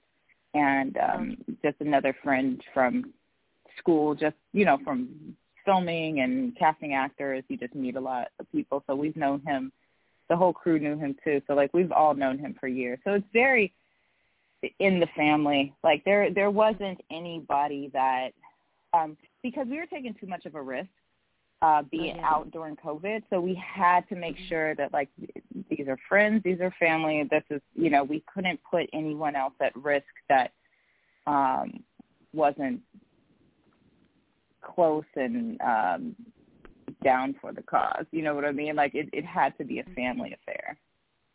Right, so, right. But, and thank God we were all safe. No one got sick. Thank you, Jesus. Oh, that's excellent. So, that's excellent. Yeah. Yeah. One more question, and then, Deon, I'm going to let you have the parting words. Who did your score? It was amazing. Oh, thank you for asking that. Okay, so Woo in the Clouds is another friend from USC who was in our film school, Gerry Woo. So he's a director, he's a writer, and he's a musician. His whole family are musicians, so he has that duality. And he the music with the singing, that's him. And then he brought on his partner, Eric, who is the composer. So they work together a lot. So Eric composes music, produces it, and so the two of them worked as a team to do the music on I'm Fine. So the score where there is no vocals was Eric, and then the tracks it was music that Woo had already had from his band, and it just worked so great for the film. And Eric actually composed some of those songs too, but Woo also worked with other producers. But yeah, it was those two, Woo and Eric, that just made the feel of that film come to life. It just fit so perfectly, their sound with the visuals. Yes. Yes, it's just all around great story, great acting, great message, really powerful about, having faith and knowing that the angels are watching over you for real. I mean, you could call the angel by name, which is so beautiful. And the dangers of being under and unhoused, but, this is a happily, this film doesn't end in tragedy, but it could have. It definitely could have. And so the danger is there. You're not sweet coating anything, which I think, is it's really, one of the things to be appreciated about the work that you all have pulled together. So thank you so much for doing this, telling this story, spending your stimulus check in this way. You could have been selfish about it. And thank you. Yeah, sure. And Deon, want to let you have the final word for the moment. Thank you, and appreciate it, and people hope you check out the movie. Yeah, definitely. And we're talking about I'm Fine. Thanks for asking. So check it out on Friday at the San Francisco International Film Festival opening on Friday. Will you take good care? Look forward to other conversations about other projects that you couldn't talk about today. And again, congratulations on the wonderful work. And I wanted to mention to you, Kelly, that I know your award-winning Lalo's House. I believe I saw it way back when. So, really? Anyway. Yeah. Oh, that's so great. Yeah. Well, I didn't know that you were that person, but I do remember the name of the film. Oh, no kidding. Jeez. Yeah, the Haitian story, right? Yeah. Yeah, I'm kind of into Haiti. I've been there a couple of times. I heard you say it right. You were like, Haiti. I was like, okay. She knows. Right. Yeah. Well, again, take good care, and congratulations on the wonderful work. And, you're a great team. Great team. Thank you. You're welcome. Thank you. Yeah, You're welcome. Peace. All right, peace and blessings. All right, bye. You too. Bye-bye. Thank you. Oh, good morning. How are you, Rebecca, Haley Clark, and Cree Noble? How are you doing today? We're Wonderful. doing great. How are you? Oh, I'm good. I really want to see what Hindsight 2020 is. It is such a mystery. I mean, I know it's going to be good, but what you're going to be doing, like, you know, like the live part and the part that's with all these different, you know, artists coming in and out of the project, it just sounds fantastic, the vision and the idea. And so I'm going to read your bios and let you tell our audience about it. So Rebecca, you're welcome. Haley Clark is a theater director and practitioner who has worked in New York, Brazil, and Scotland. She recently completed the Masters of Classical and Contemporary Text directing course at the Royal Conservatory of Scotland, and I'm not sure if I'm pronouncing that right. Conservatoire or conservator? Conservatoire. Conservatoire. Yeah, okay, they're very fancy over there. It sounds fancy. It's like, what in the heck is that? I never heard of conservatoire. Rebecca received her undergraduate degree in drama and comparative ethnic studies at Columbia University and a Fulbright research grant to study Shakespeare and race studies in Rio de Janeiro. Well, you're going to have to go off script and tell us a little bit about that. That sounds phenomenal. Rebecca was born and raised in Santa Cruz, California. So she has some Bay Area kind of roots, which is kind of cool. Yeah. And then, originally hailing from Central Illinois, Cree Noble is a 2018 graduate of DePaul University, where she studied both journalism and peace, justice, and conflict studies with a minor in performance studies. What a nice combination. So art for social justice, like all up in there. She received her master's in performance studies at Tisch School of the Arts in New York at New York University. Her work includes a documentary theater one-woman show called Sasha from Chicago, which documented the lives of women of color whose lives have been impacted by the Trump administration. So that's a recent one. Yeah. At NYU, she worked on a documentary-style theater show called What's It All For? That highlighted the 2019 Jussie Smollett incident. Is that how you pronounce that? Yeah. Okay. She was recently seen in the devised piece Rewriting the Declaration of Independence from NYU's Theater Education Program. Wow, you've got one big thing after another. Look at you. My goodness. This is like, we could just like talk about one of these things instead of Hindsight, 2020, which we're here for, because I'm like, whoa, what is that? What is that? Looks really interesting. And currently, wow, you all are fabulous. I'm glad you're my last guest because we go over a little bit.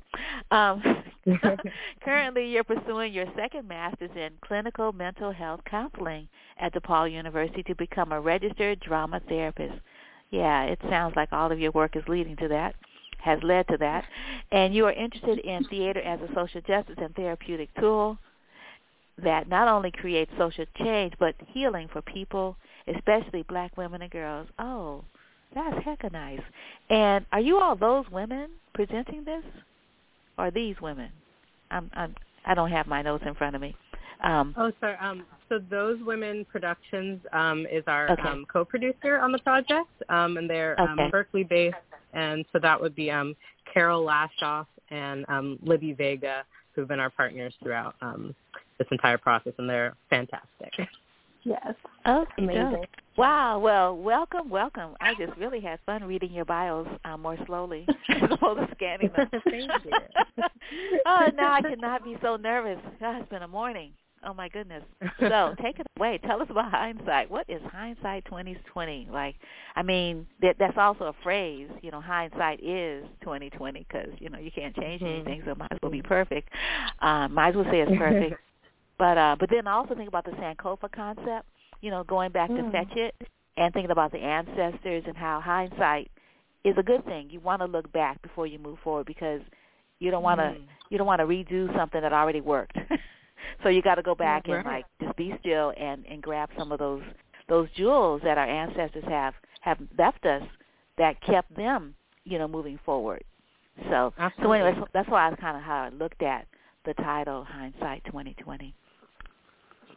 Yeah, that's super interesting, and I love that interpretation of it as well. I think for us, yeah, it was really important to include some part of reflection of this year and not prescribe to people what they took away from it or what the experience was for them, and try to let a diverse body of voices create a through line, but also looking back to the past and see how other generations have dealt with major health crises like these, because we've seen it pretty much every 100 years or so, and even more commonly in the past, where, you know, the theaters were closed, thinking about theater history a lot, like especially Shakespearean times, and you see that in your history book and go, oh, the play closed the theater houses? I'm so glad that happened so long ago. That'll never happen again.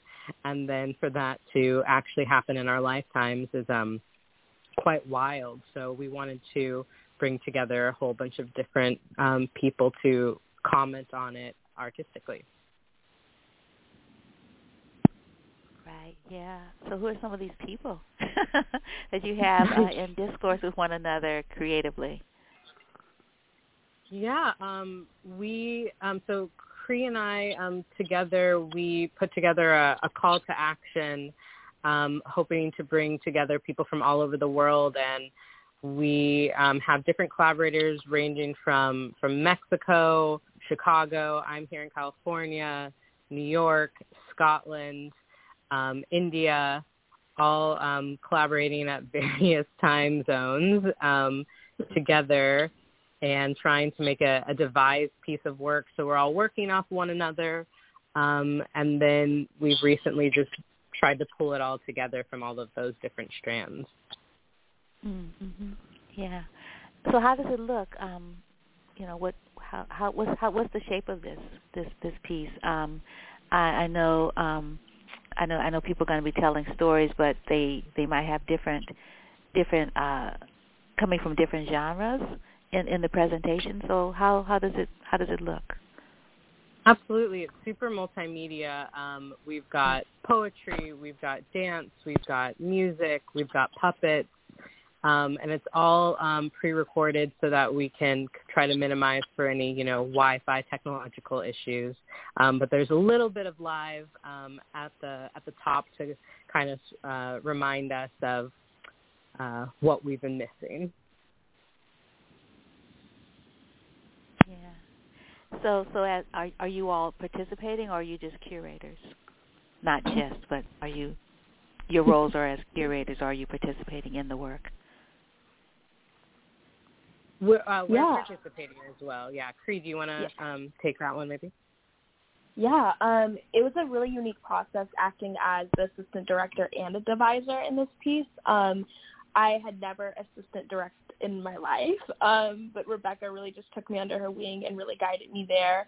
And it was really unique working in this type of form where it's heavy, like multimedia, like she said. So like not only using, classic director techniques, but then also involving those web design skills or those, editor skills and things like that to just put the production together. And as I'm assisting Rebecca, we're both like kind of on the actor side as well, trying to be as creative as possible and also using those theater skills, but now virtually, and seeing how that kind of plays that role in the impact of doing all that. Yeah. So tell us about your 2020. Like what happened? I mean, we're going into our second year of the pandemic, easing up some of the restrictions because of the vaccine and because of some of the economic duress that seemed to take precedence over people here in this nation. But anyway, so talk to us about your 2020 and how how it shows up in the work. What did you do?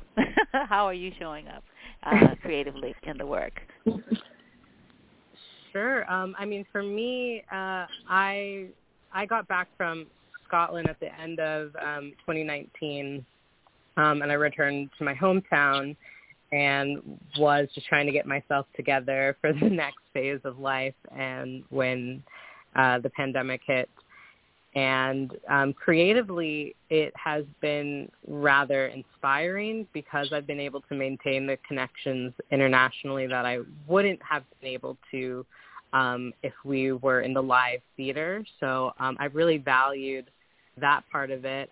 For example, Cree and I have never met in real life, and we've been collaborating with each other for almost a year now. And so that's been so wonderful and fruitful. And, just been finding new creative ways to express ourselves has been kind of my 2020. I've been very fortunate to, be healthy and be safe. And so I can channel a lot of that into helping others to express themselves and not feel so, down and out by the pandemic that we can continue to connect with one another. Or if you're feeling that way, how can you channel that into a creative space? Yeah. For me, my 2020 was very, a lot of highs and lows. I entered the year with 2 dead-end jobs, trying to do art, but just really didn't have the time because I was working so hard, and I just felt so miserable. And literally by, I think it was, right after St. Patrick's Day, within a week, I lost both those jobs to the pandemic. So I was sitting there, what do I do? I've never filed for unemployment. How will I pay my rent? Where do I go? And I wind up, because I live in the state of Illinois, so our unemployment was a little behind, a little delayed. But I wind up actually having to kind of go back and stay with my family for a while. I lived in Chicago, but I'm from Central Illinois, so I had to go back to the cornfields to stay with my family as I kind of got myself together. And I was, I was feeling so kind of lost, and I felt so confused because I'm like, why is this happening? Will I ever be able to go back to work? Will I ever, kind of get my, stuff together? And I'll never forget, my cousin looked at me and she goes, look at this as a vacation, a very long vacation that you will never have again. Because she's like, once everything picks back up, you'll probably never stop going. And boy, was she right. It took a long time to kind of reflect on really what I wanted to do, what I want my art to say and things like that. And, I got really into going online and seeing what type of online theater things were going on. And that's how I found kind of Rebecca's Post. And from the year starting off going so terribly wrong to the middle of the year, kind of redeeming myself. I decided to go back to school. I started to get into drama therapy. I also had this new cool show that this girl from California named Rebecca is working on, to ending the year just on a high note, just being at my creative artistic level at its height. Mm-hmm. Wow, that's so exciting. And I want to let our audience know that Hindsight 2020 is going to be available virtually Friday, April 9th, 7:30 p.m. Pacific time, and Saturday, April 10th continues 12 noon to 6 p.m. So there are these different times, so you really need to make sure that you pay attention. Sunday, April 11th, 11 and 5 p.m. Pacific time. Friday, April 16th, 7:30 Pacific time. And I'm just so loving this Pacific time, leaning as opposed to Eastern time, and I have to figure it out. Saturday, April 17th. Here, so gotta put the Pacific time on there. But we tried to put it have a wide variety of different show times, hoping that people will tune in internationally, so everyone will be able to find one show time that suits them in the prime time hours. Mhm. Yeah. Your Saturday, Sunday times are perfect for people that are, 12 hours from us with regards to the time zone. Folks that are, in continental Africa. I don't know about Europe, but I know about continental Africa that, those times would work. The earlier ones, it's not too late. Great. And then I want to let audiences know also that you are so generous with the ticket prices. The suggested ticket price is $15, but all tickets are choose your own price with a $1 minimum. I'm like, that's hecka nice, with a 2.5% processing fee, whatever that means. And so people can make reservations on Eventbrite.com. And I don't know if you could just put in Hindsight 2020 tickets and get it. Does that work like that in Eventbrite? Can you search like that? You should be able to search like that, but there might be several other events that maybe have used that title before. So if you, my website, RebeccaHaleyClark.com, you can easily find the Hindsight 2020 portion of my website, and that has the link to the Eventbrite and our GoFundMe as well. And, yeah, we wanted to try and make it as accessible for people to have art as possible, while also giving back to a number of nonprofit organizations. Oh, are you? Which ones?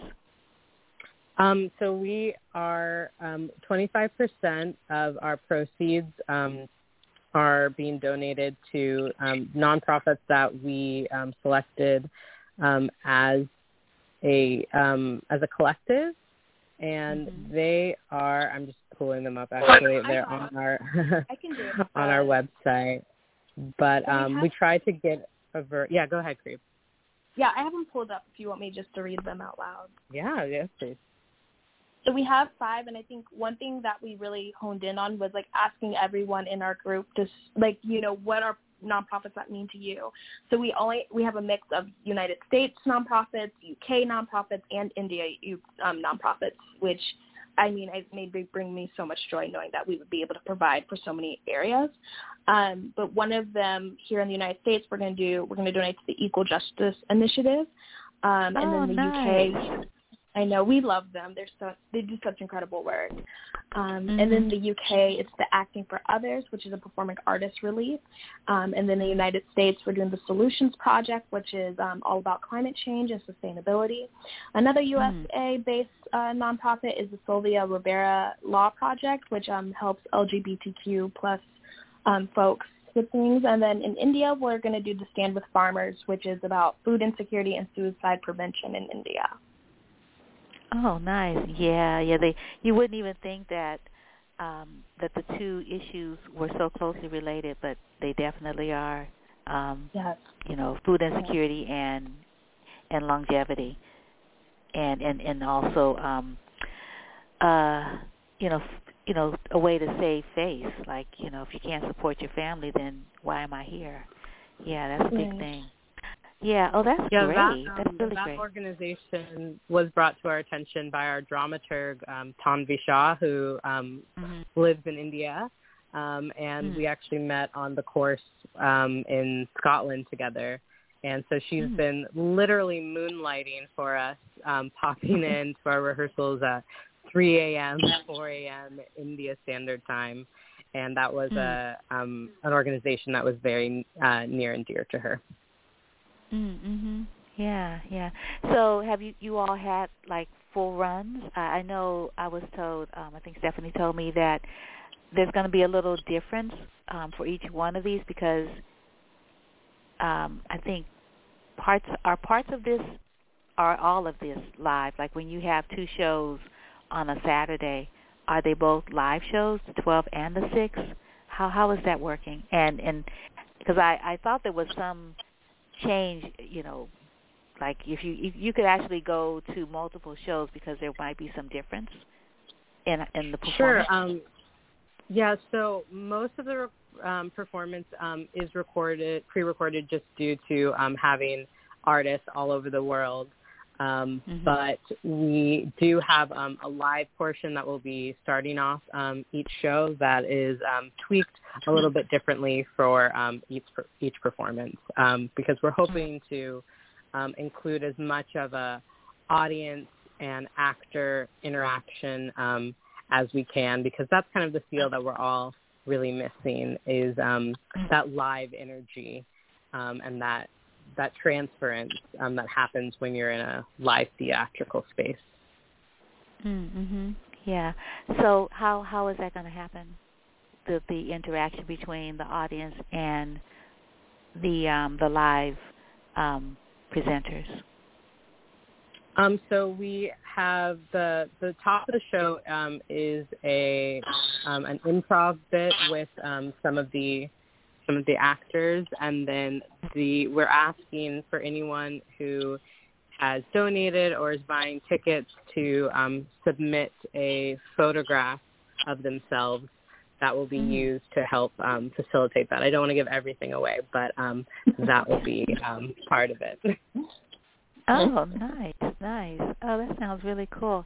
So tell us about some of the rewarding aspects of this project, Rebecca and Cree. And then lastly, I wanted to ask you, since you are both writers, if you want to share something creative from your canon. Sure. Or tell us a story. Yeah. I was just one of these things I mentioned. Mm-hmm. I mean, yeah, it's been such a rewarding process. I just find it such a privilege to be able to still do creative work during this time, and meeting new people virtually over the interwebs and maintaining those connections and being able to also reflect and process with each other has been the most rewarding part of this, and knowing that we're not alone. We might have all had very different experiences, but through those differences, there is a common thread, and that we all are working through the year of 2020. Mm-hmm. I think for me the most rewarding thing was I think I missed the theater very much.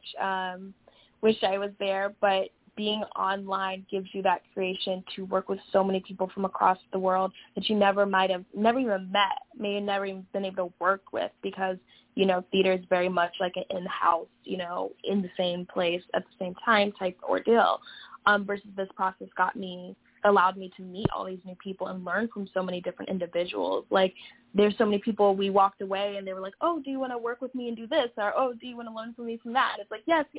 Like, now having all these multitude of connections. And I think the drop of wisdom that I would love to share, and also I learned from the show, is just like, just let go and let in, just like let go of like those notions that you have that are holding you back from things, and just let everything in and just be free and just be open to change and be open to new ideas, because when you kind of let yourself open, just beautiful things can occur. They really can. Right. Yeah. So true. So do you have some creative work you'd like to share in conclusion, so we can hear your voice, so to speak? I'm trying to think of something that I've done in the past. I'm trying to look if I have maybe a poem or something ready to go. That'd be lovely. Yeah. A poem sounds perfect. Give me a second here. Cree and I, we definitely write and all the time. Let me just give you a moment. Cree, I don't know if you have anything ready. Yeah, Cree, I was thinking, what's it all for? I like the title. Sasha from Chicago sounds sassy. Yeah. Yeah, What's It All For is actually just kind of like me and someone else reenacting the Robin Roberts and Jussie Smollett interview. So those are like just direct quotes. Okay. And then Sasha from Chicago. I can pull some things up. I don't know. Like, I'm going to be like Rebecca and try to look for a poem. Oh, super. Poetry is great. Cool. Awesome. Actually,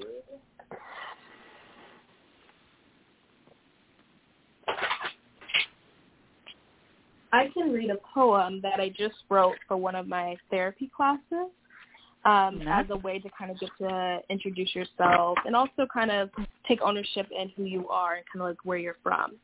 So like I mentioned, I'm from Central Illinois, so it kind of goes back to being from a small town. But this is the poem. I'm from a small town in the heart of the Midwest. The roots that ground me stretch from Chicago, St. Louis, New Orleans, Mississippi, and the Caribbean. The hands that held me through my small town worked in factories, and their feet stumped in the military. In my small town, you'll see corn or soybeans swaying in the sun. If you listen closely, you'll hear sayings that come from everywhere and anywhere, just not from that small town. In my small town, you can find me in my mother's home, cooking, cleaning, and eventually leaving, hoping not to return again. And that's just something. Oh, thank you. That was beautiful.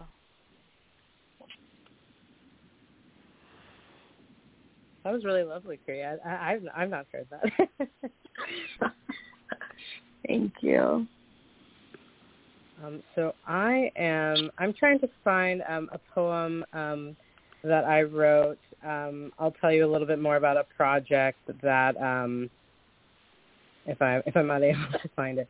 But I wrote a piece called The Baldwin Project about James Baldwin, and it was the story of a biracial girl living in New York. It's not based on my life at all, and who moves to Ireland and is guided by the ghostly figure of James Baldwin, making kind of connections between the Black Lives Matter movement at the time, so thinking like 2013, 2014, and also the struggle for Irish civil rights as well, told through the through a love story.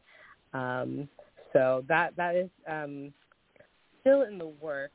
I'm thinking if I have a little piece. I might not, but that is something that I'm really passionate about completing. It had a reading in New York, and just kind of going with those threads of like connecting the international struggles for civil rights and how I think we all have more in common than we think. Mhm. Yeah, I love all things Jimmy Baldwin. Great. Like literally, he is so prophetic, and I really felt. I mean, when I discovered him, this play is about me discovering him. That he was really like almost like sent for me to guide me to be that, as you were talking about Sankofa in the beginning, giving those pearls of wisdom to guide us right now. And I find myself consistently going back to his text, especially in these times of turmoil, to say, what would Jimmy, we call him Jimmy B, like in the play, what would JB think right now? What would he have to offer? And I was fortunate also over the summer to work a bit in terms of with development with La Maison Baldwin, and I just want to shout them out. They are a group in France, in the south of France, trying to restore the home that James Baldwin lived at there, which was converted, and they're trying to restore it. And they also do an artist residency there, and particularly trying to, uplift Black and people of color artists for a writer's residency in kind of in memory of James Baldwin. That's excellent. Great work. That's wonderful. Yeah. Wow. Imagine staying in the place where James Baldwin lives. I mean, I hope he's walking around for real. That would be so inspiring to wake up and see James Baldwin and say, "Okay, Wanda, what you doing today? What you thinking about?" Get with it. No, I mean, that's exactly what that place. Someone who will give you the real talk and also guide you. And I can't think of a more inspiring place to be able to do work. So maybe I'll get one of those residencies one day, or someone we know from listening to this will be able to get one, because I think it's so essential that writers, but all artists, have the time to create, because, like Cree was talking about, worrying, like never having time to rest and create. And I think something that both of us have probably taken out of this process as well, is that rest is completely essential to life, but also to the creative process as well. And I know that Cree is going to do a great job with her drama therapy, not only helping people, but I think helping people to create as well. Mm-hmm. Yeah, especially Black women and girls. They are essential to what I do, as a depth psychologist and as a community person that looks at, healing and transformative justice, particularly around harm, a lot of sexual trauma and harm in that particular community of which I'm a part. So I can't do enough, can't lift up those names enough. And James Baldwin, I mean, he was just like, I just remember the story, when Maya Angelou, when Dr. King passed and when Malcolm X was killed. I mean, just how devastating that was to her.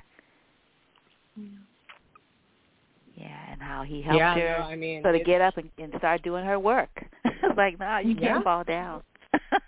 Now is not the, now you have to channel it in the most difficult times. And at least what I'm trying to do with that project is insert a bit more of, women into the James Baldwin, because if there's any critiques of him, I think it would be the leaving out of women in his work, and trying to do some of that revisionist art or history of inserting ourselves into it, and I think that's really important that we can draw from all different sources, and also how that connects, like with his writing. And you're mentioning, Maya Angelou, and I've also directed some of Adrienne Kennedy's work, like the Black Arts Movement, and how that directly affects like what we are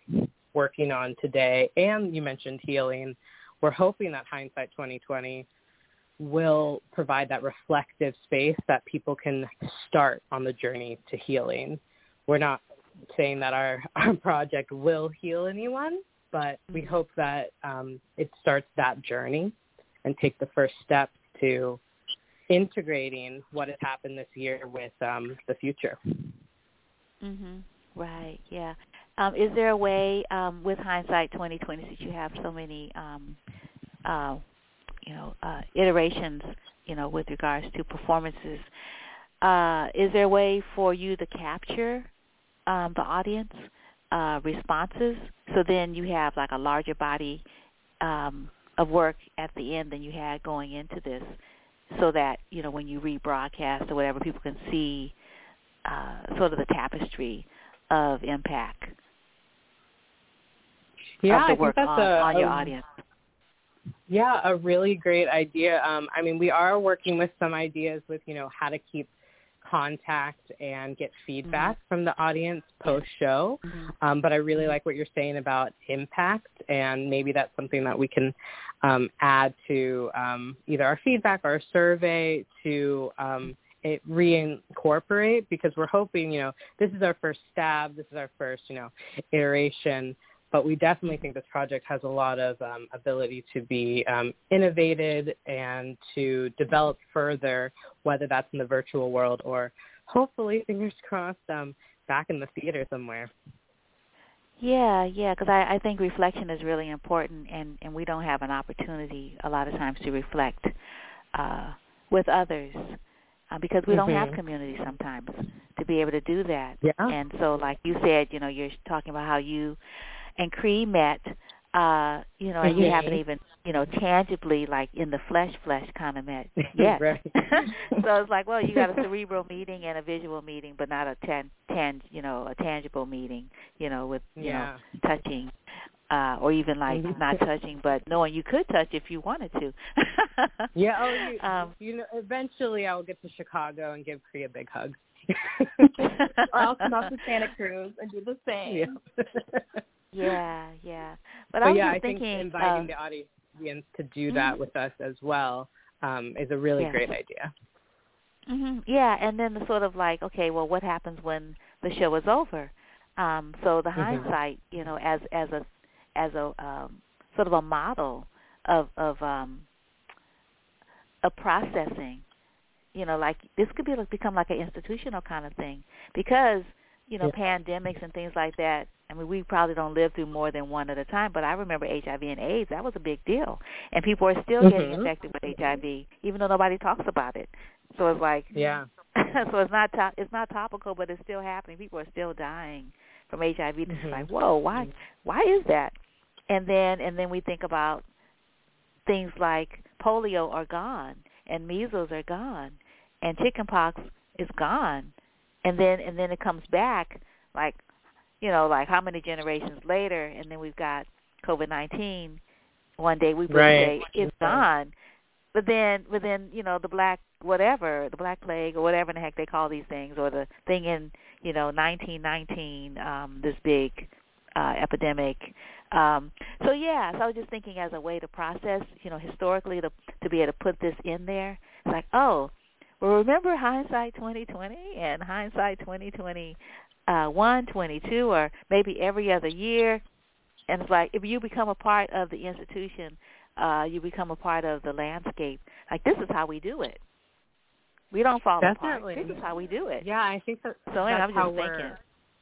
No, I think that's a great idea, and I think it really speaks to what Cree and I have been hoping to do, and that's a really like actionable way to do it, because we've talked about time capsules and the archival process, and I think you know, being able to look back and say this is how these people made it through. Right. Yeah. Because, you know, we don't want people killing themselves. You know, like we want them to be able to find hope, and sometimes you need an example of survival to be able to hope. That's real. Yeah. Yeah. Wow. Well, I'm so looking forward to a performance to see how you all do this. I wasn't able to open up the sample that you sent me. Thank you so much, but I couldn't open it. Yeah, I just kept on saying I had an error message and an error message. Oh, no. Okay. Well, I can definitely try today to try to get you something, get across to you, because I think you'll really enjoy even that snippet. Oh, thank you. Yeah, it had. I think it had to do with the package that was sent. It was sent to me in. I don't know if it was the thing itself. I'm not sure, but yeah, I was like, I don't have time anymore. I had too much to do this morning to prepare for this morning.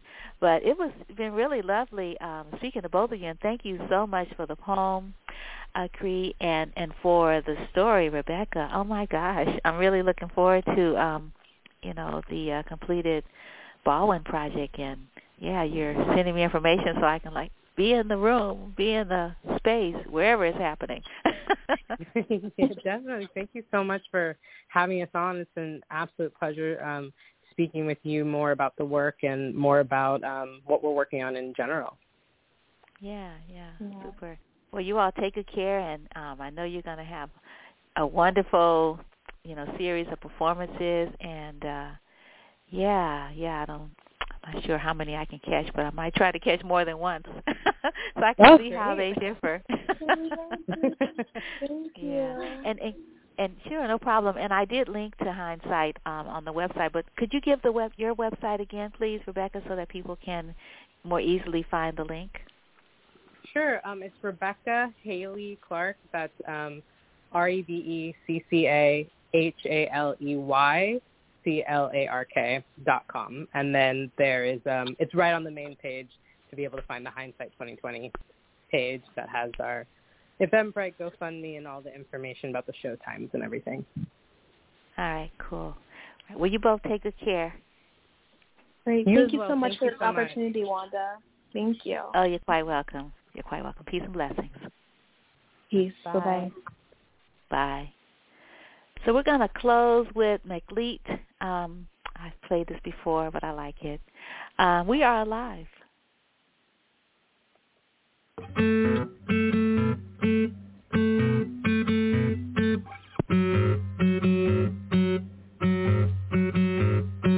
In times I'll never